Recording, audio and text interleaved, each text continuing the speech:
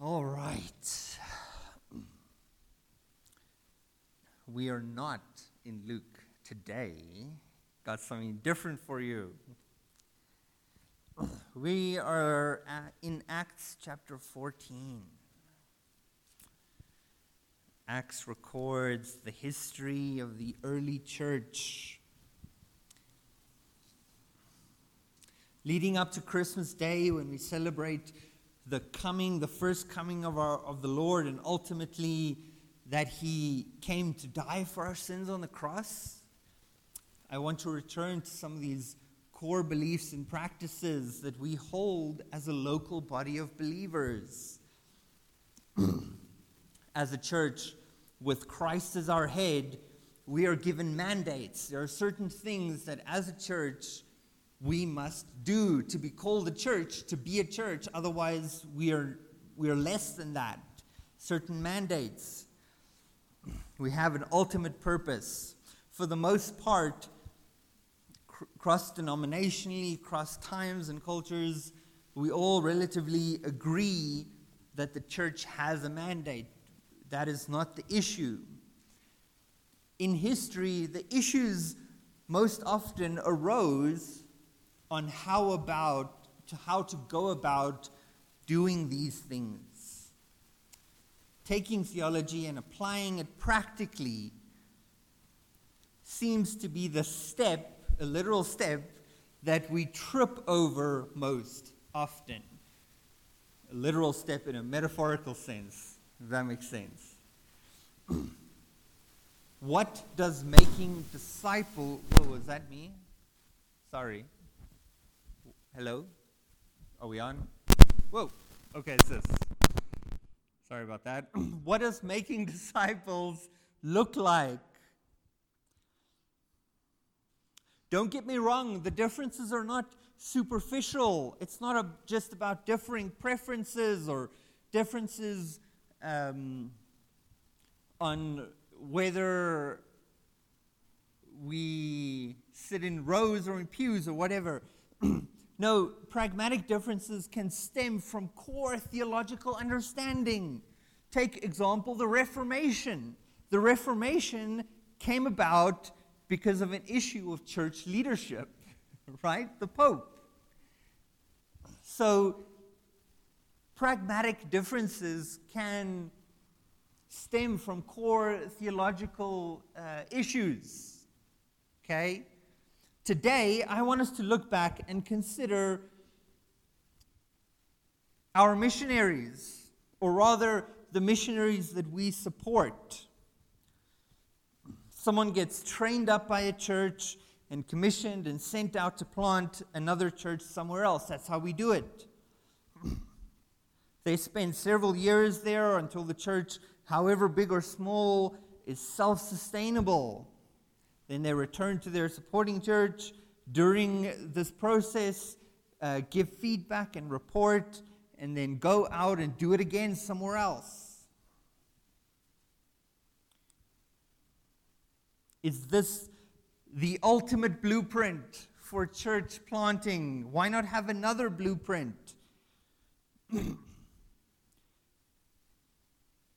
Why not do it another practical way? And this is a debate. The Methodists or the Anglicans, for example, their method of church growth, or any traditional Reformed, the Dutch Reformed, they're more coordinated, right? It's one church per town. There's no overlap, and they can coordinate this because there's a central organizing body, not a church that manages the churches, and they appoint a pastor there, and the church is there, and if that pastor passes away or retires, it's fine, the church is still there, we'll just appoint another pastor. Well, what's the problem? In my opinion, a problem stems from the fact that the church becomes a building and not the people. What about church campuses? In the last 20 years, there is this new movement to establish satellite churches off of a main church. So a seasoned elder of a large established church would go a city or two further on and plant another church there. In a lot of ways, it looks like an autonomous church plant, usually very small, starting in school halls or something like that. But their philosophy is about sharing identity, sharing leadership, sharing resources, not establishing a church and then having it be self-sustainable. Practically, unfortunately, it becomes less about sharing, right, and more about what's the problem, what's the underlying. Possibly, this is what I've knows. The Bible doesn't say anything about this. We're going to talk about practical how we approach missions, how we approach growing the church. The problem with this method is that one church is the main church, and that church is the secondary church. This church is the important church, and that church is the least is not as important. And everyone looks to this church for ultimate guidance and ultimate wisdom, and the pastor of this church. So there's issues. There's pros to that. There's also cons to that, right? There's pros to having a one place to organize, and this you can make sure that everything gets touched on. There's pros to that, but there's also disadvantages. The way we do missions at this church, have you ever thought about it? What are the pros? What are the cons? And where do we even get it from? I should have preached this message last week, right? Let's imagine a table, okay? An illustration of a table where the pole in the ground is the system, the pragmatics, okay? And the surface is the effectiveness of that church in performing what it's supposed to do. Now, some churches, there's one pole, and there's several tables on top of the one pole, like the campus church. There's the other church where there's 50 poles, but only one small table. How can we get to the ideal? Is there even an ideal where one pole holds up one table and another pole holds up another table? Wouldn't that be great? I don't know if such a thing exists. What I do know is that there's example in Scripture of how they did it.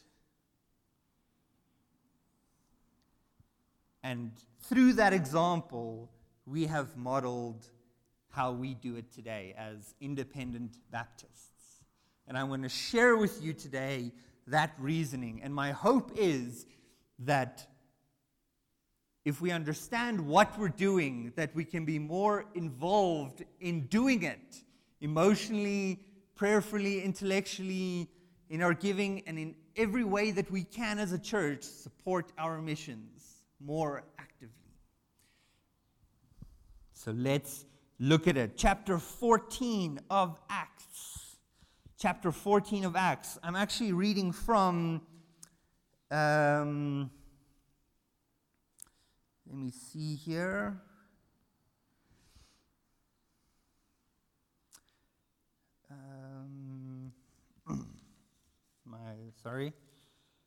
From verse 21. Okay. From verse 21. Let's read it and pray and then look at what we can learn.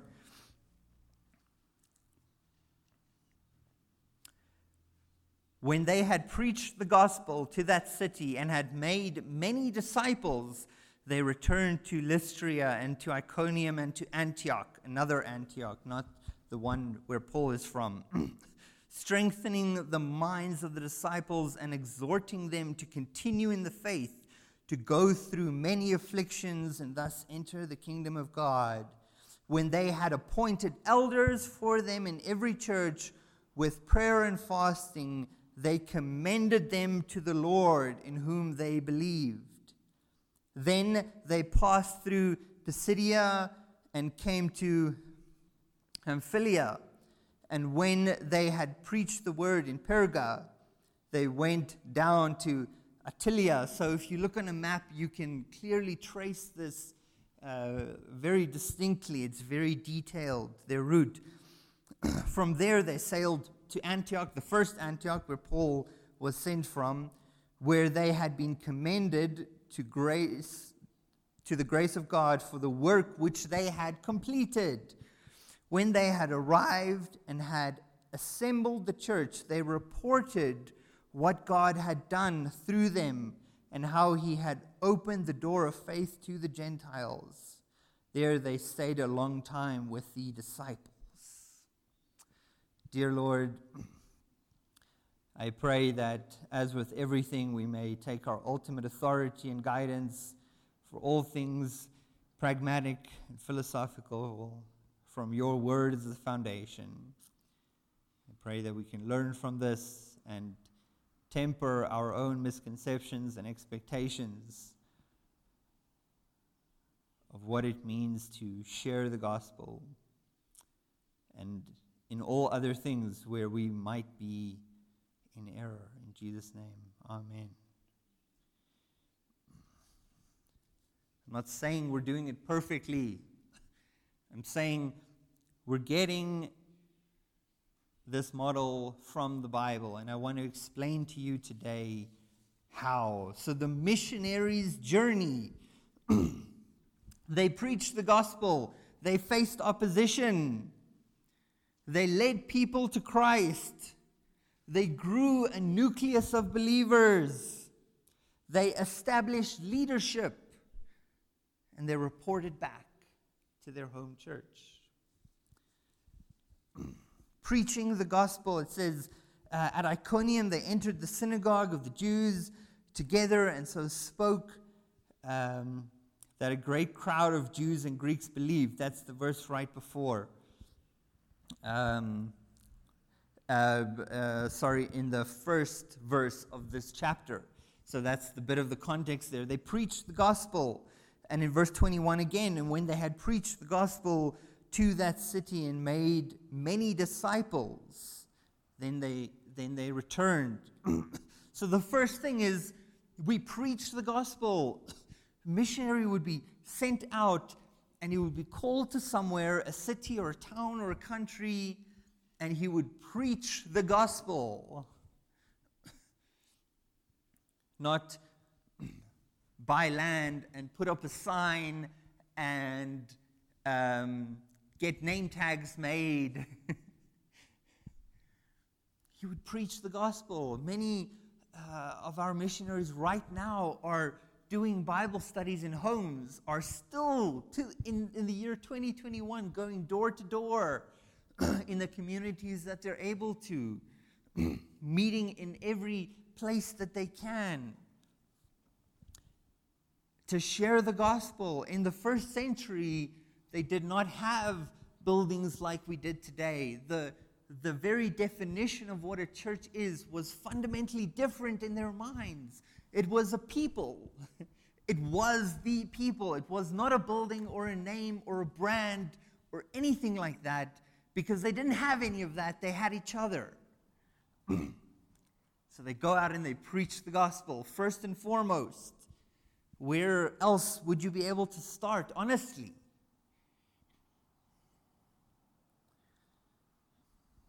They faced opposition. In verse 2 of this chapter, a bit of context, it says, "But the unbelieving Jews stirred up the Gentiles and embittered their minds against the brothers." They faced opposition. It's not an easy calling. Story after story after story of discouragement, of insults of people almost spitting in your face. And you're trying to save them. You're trying to share the way for them to be saved. Sorry. Discouragement, not just in persecuted countries, but here on our very doorstep. It's opposition is the norm, even.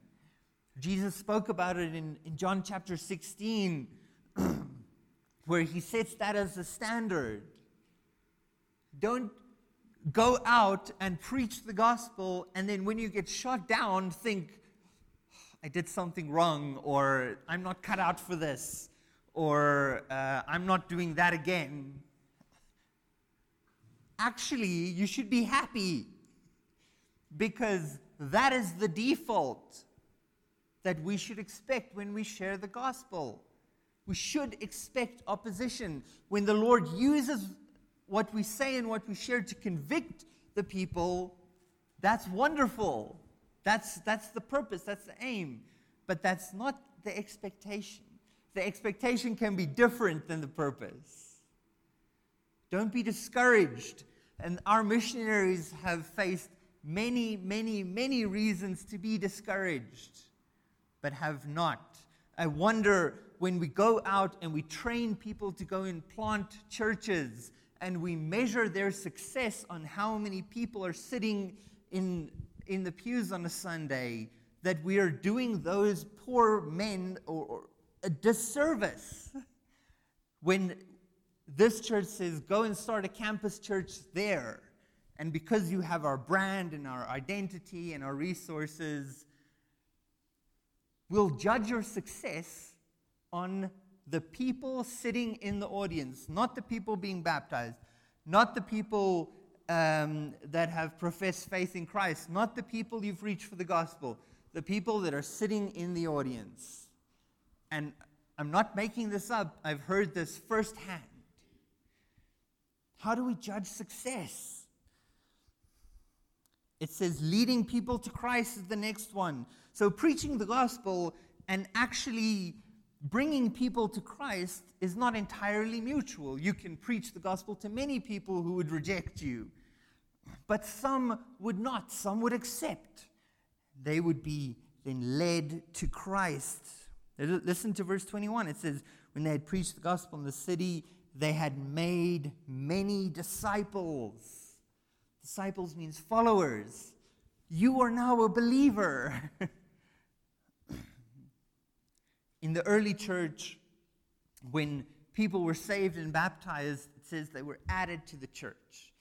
Now, in a very literal sense, it kind of implied that somebody went around with a pen and a paper and wrote down their names. They knew who were with them. They formed a community. And so a missionary's job must be to preach the gospel, but then those who are receptive, let's come together. Let's start what's beginning to look like a church. We make a big deal about revival crusades and going in, doing missions trips and things for a week or 2 weeks, and I'm not discrediting that. I think those have their place, right? But to actually go and preach the gospel in any meaningful sense to a community, there must be a long-term commitment to the people you're ministering to. Missionary heroes and pioneers that we read about in biographies dedicate their lives to a country or a region. If that's what's necessary, that is what it means to be a missionary. Paul went on 3 missionary trips in his lifetime, over a span of about, don't quote me, 40 or 50 years, okay? Many of these trips took upwards of 10 years for one trip. He dedicated his life to the work of missions. That's why we look to him and we say, can we learn something about the way that he did it? Acts is not a prescriptive book. It doesn't tell us what we should do. It's descriptive. It tells us how they did it. And we take what we can. We ask ourselves, is this cultural? Is this period-based? Are we able to apply what they did here? And you can see a lot of it transfers very well, and a lot of it is very relevant, I believe. Next, they grew a nucleus of believers. Verse 22, it says, strengthening the minds of the disciples and exhorting them to continue in the faith, to go through many afflictions and thus enter the kingdom of God. They grew a nucleus of believers. Salvation is just the beginning. Then we walk a road with the Lord. We follow Him, literally, disciples. That is built into the Great Commission. Make disciples, teaching them all that I have commanded you. That's part of the Great Commission, not just, and here's Jesus. I hope it works out. When we still had an established local evangelism ministry, I was adamant that these ministries included a long-term, focused input into a specific community. That was how I believed we should model local evangelism. So Mandre and Pastor Stembisa before that preached every month at Amagroen for 10 years. I want to get back to that. It doesn't have to be there again necessarily, but there's so many opportunities where we can direct evangelism efforts to a specific community. And that's what our missionaries do. They go into a very specific region, a small town, somewhere very specific, and they grow a nucleus of believers. Brother Mike Nielsen, he does prison ministry. You think, why do we support him as a missionary? Well, because he does all of this. He has been working in the prisons of Johannesburg for upwards of, 20 years now. And he grows a nucleus of believers. He goes in, he shares the gospel. He faces a lot of opposition. He leads people to Christ there. He grows a nucleus of believers. They do a discipleship course. He sees the same people week after week after week, and he works through discipleship material with them.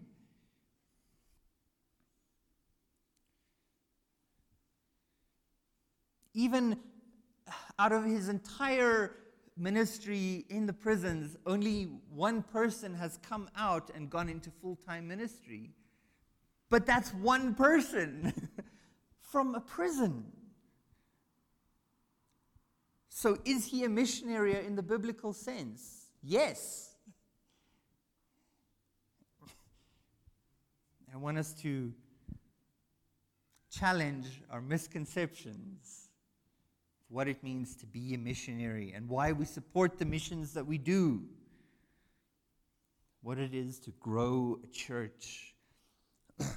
Next, they establish leadership before moving on. They do move on. When they had appointed elders for them in every church, elders, it's the same word as pastor or bishop, leadership. When they had appointed elders in every church, in other words, pastors in every church, it says they commended them to the grace of God. You have learned from me. You are now able to lead this church, and the church is able to edify itself and spread the gospel further. You are self-sustaining, and the missionary leaves.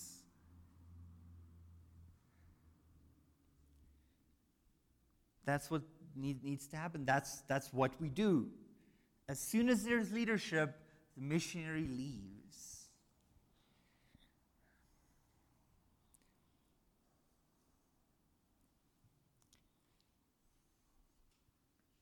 And that's a good thing. And then it says they report back. From there, they sailed back to Antioch, where they assembled the church, and they reported to them of what God had done through them. That's why we have a missions conference, and that's why we have missionary letters up there, because we want to hear what they're doing. We're so grateful for modern technology and Facebook and email. Imagine having to wait 3 or 4 years to hear if a missionary was even alive. I bet that reunion was a joyous occasion. But we're grateful that we can hear back from them.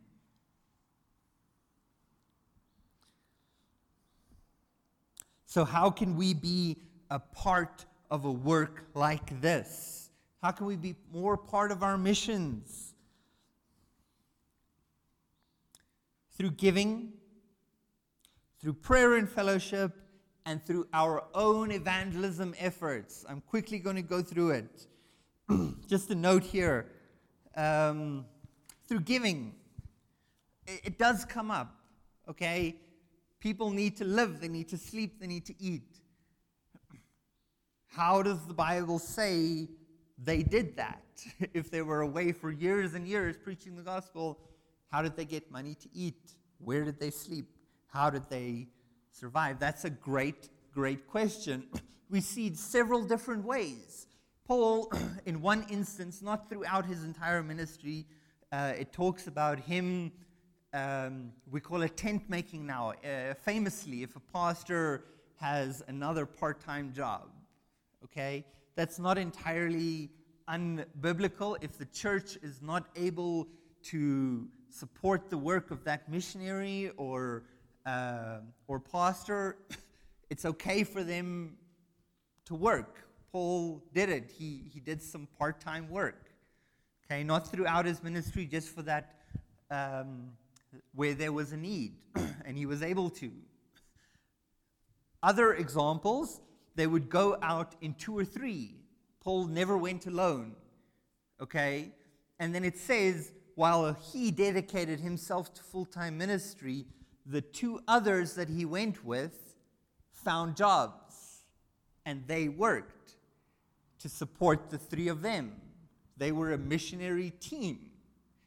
But that one or those 2 would work normal jobs, and Paul would dedicate all of his time to preaching and praying and counseling and bringing people to Christ and discipleship.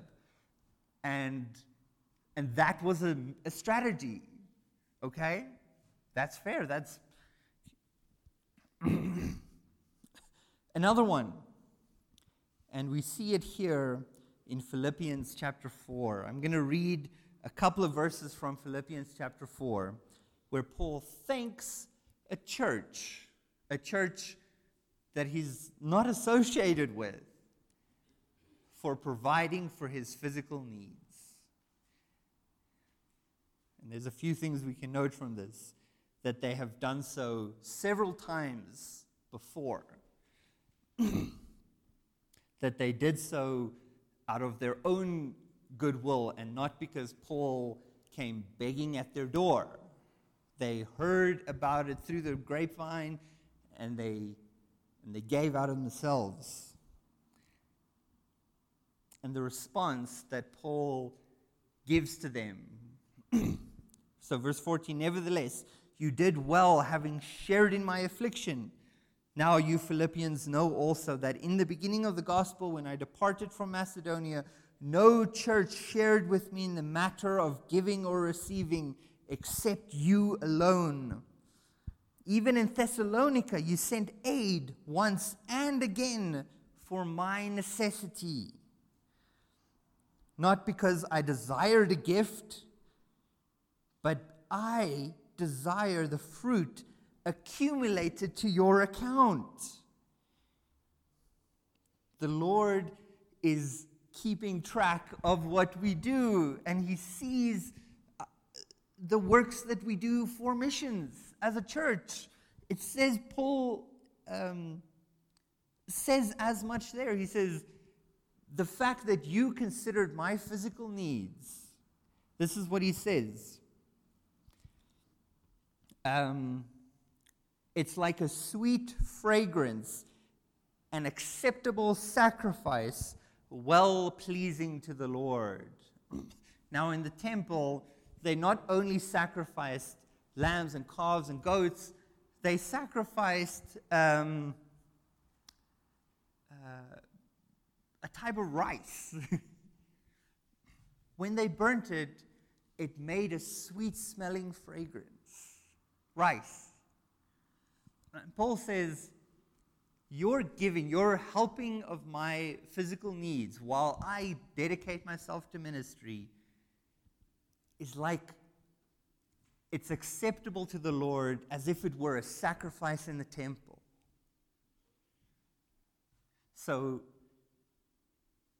he's saying, I appreciate what you're doing for me, but know that what you were giving of yourself, you are not only giving to me because I'm dedicating myself to ministry, you're giving it to the Lord like a sacrifice.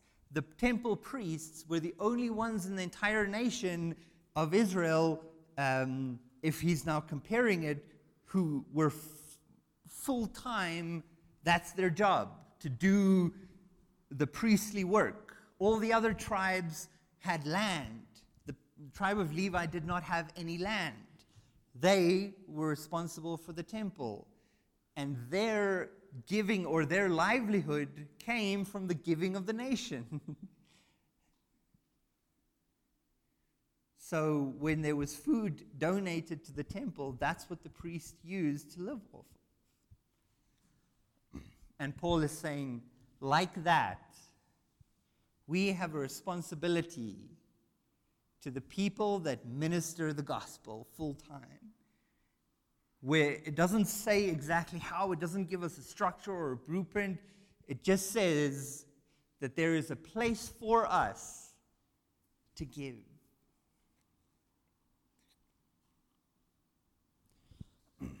So in this church, we have made a place for that, our missions giving. Everything that is put into that account goes towards missions. Unfortunately, I'm going to be having a few difficult conversations next year. We're a lot smaller, and we're going to have a hard time.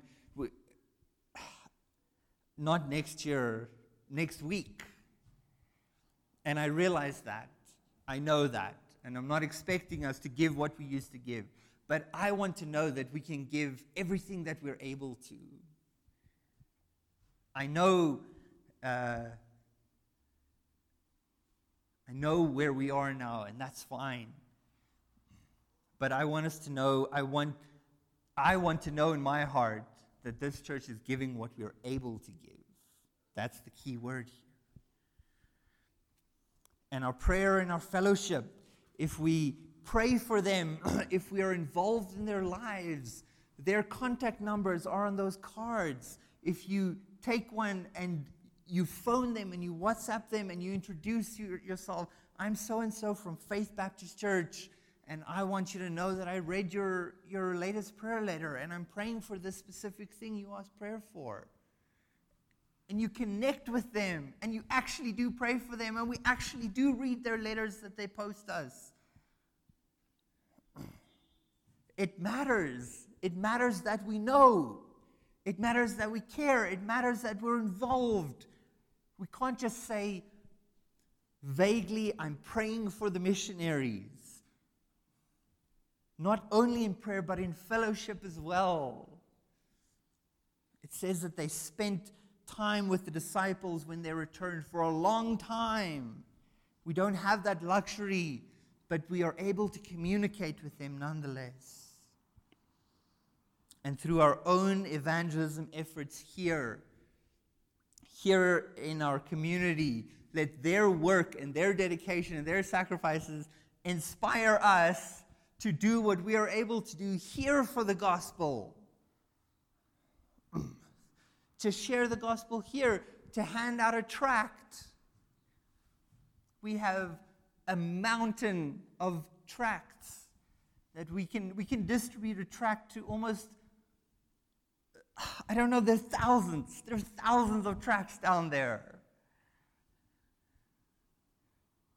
We can do something here for the gospel.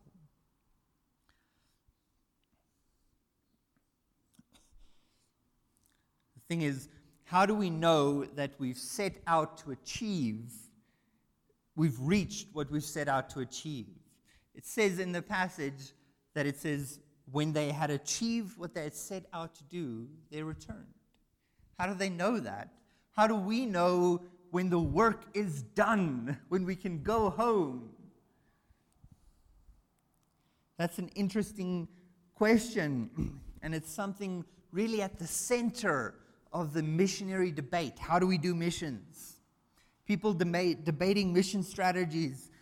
No, we must stay close by. It's counterproductive to send missionaries over there, and they send some over here, and we should just stay in our communities, and they should stay in theirs, and it'll save us a lot of time. Others disagree. They go the other way. They say, no, the unreached people groups that we spoke about in the evangelism conference, there are thousands of unreached people groups. We need to focus on them and not send any missionaries whatsoever to people groups that have already been reached by the gospel, okay? Fair points on both sides. Where do we land? There's missions organizations that found their entire principle of missions on the idea of saturation. Okay, now here's a little bit of a chemistry lesson, okay? They say saturation, but what happens in practice is that it becomes a goal of homeostasis. It becomes a goal of equilibrium. Here's the difference. Saturation is when you have, let's say, some water, and you add something else to that water. And you add, and as it gets mixed, it becomes mixed in with the water, and you add, and you add, and you add, and you add, and you add, until those two liquids cannot mix anymore.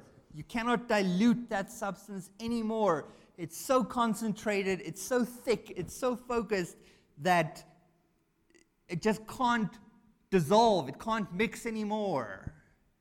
I agree. That's what we need to do. And that's hopefully what we're doing. When a missionary goes into a community and preaches and preaches and preaches and preaches and preaches and spends years growing a church and evangelizing and teaching them to evangelize others, and they saturate that pinprick with the gospel.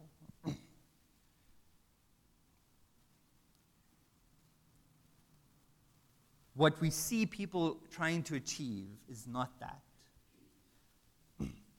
People try and spread the gospel as widely and as broadly as possible. We should do that, yes. But they see how far they can leap. And what happens is they put one drop here, one drop here, one drop here, one drop here, one drop here, one drop, in all these hundreds of different glasses of water, they put a little drop, and they say, saturation has been achieved. When that little bit just gets dissolved and you can barely even see it mixed in with the water.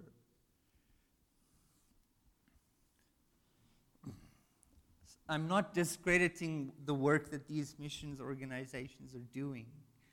I think any attempt at sharing the gospel is good. But it sometimes feels like, are we doing enough? Why don't we have missionaries in other continents?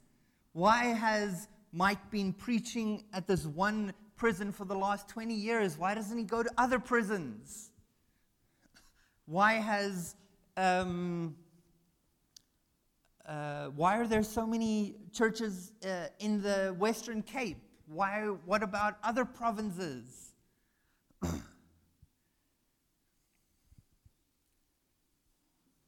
Those are fair points, but I want us to rethink how we do missions. Not that we've been doing it differently. I think we've been doing it a good way, the way we've always been doing it for years.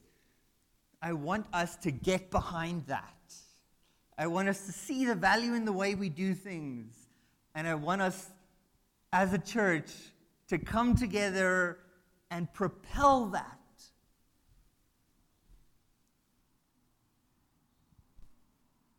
Hopefully, I've made us think a little bit.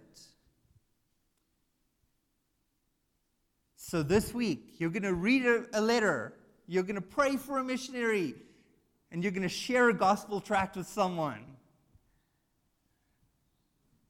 And we'll do it together as a church. Let's pray. Dear Lord, we thank you. We thank you for the wonderful privilege and honor that you have instituted, that the gospel will be shared through human language, through words, that you use ordinary men and women like ourselves to propagate the message of the gospel. And we thank you for that.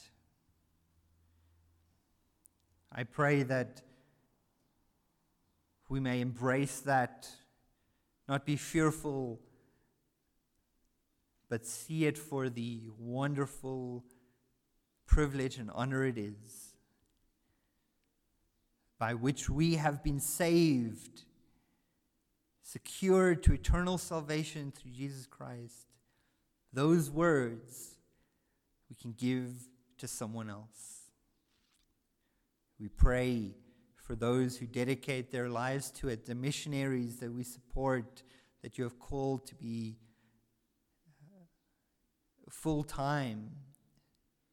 And even though we all evangelize, that these families and individuals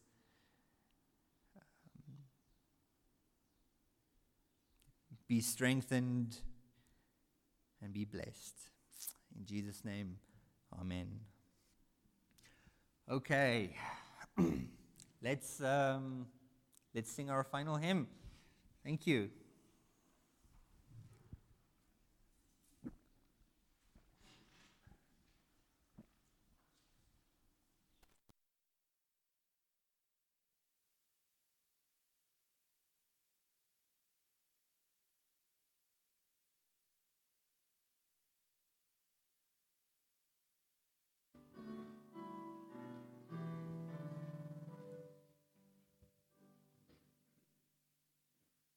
Praise God from whom all blessings flow. Praise Him, all creatures here below. Praise Him above the heavenly host. Praise Father, Son, and Holy Ghost. Amen.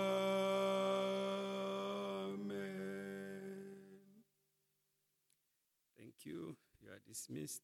God bless.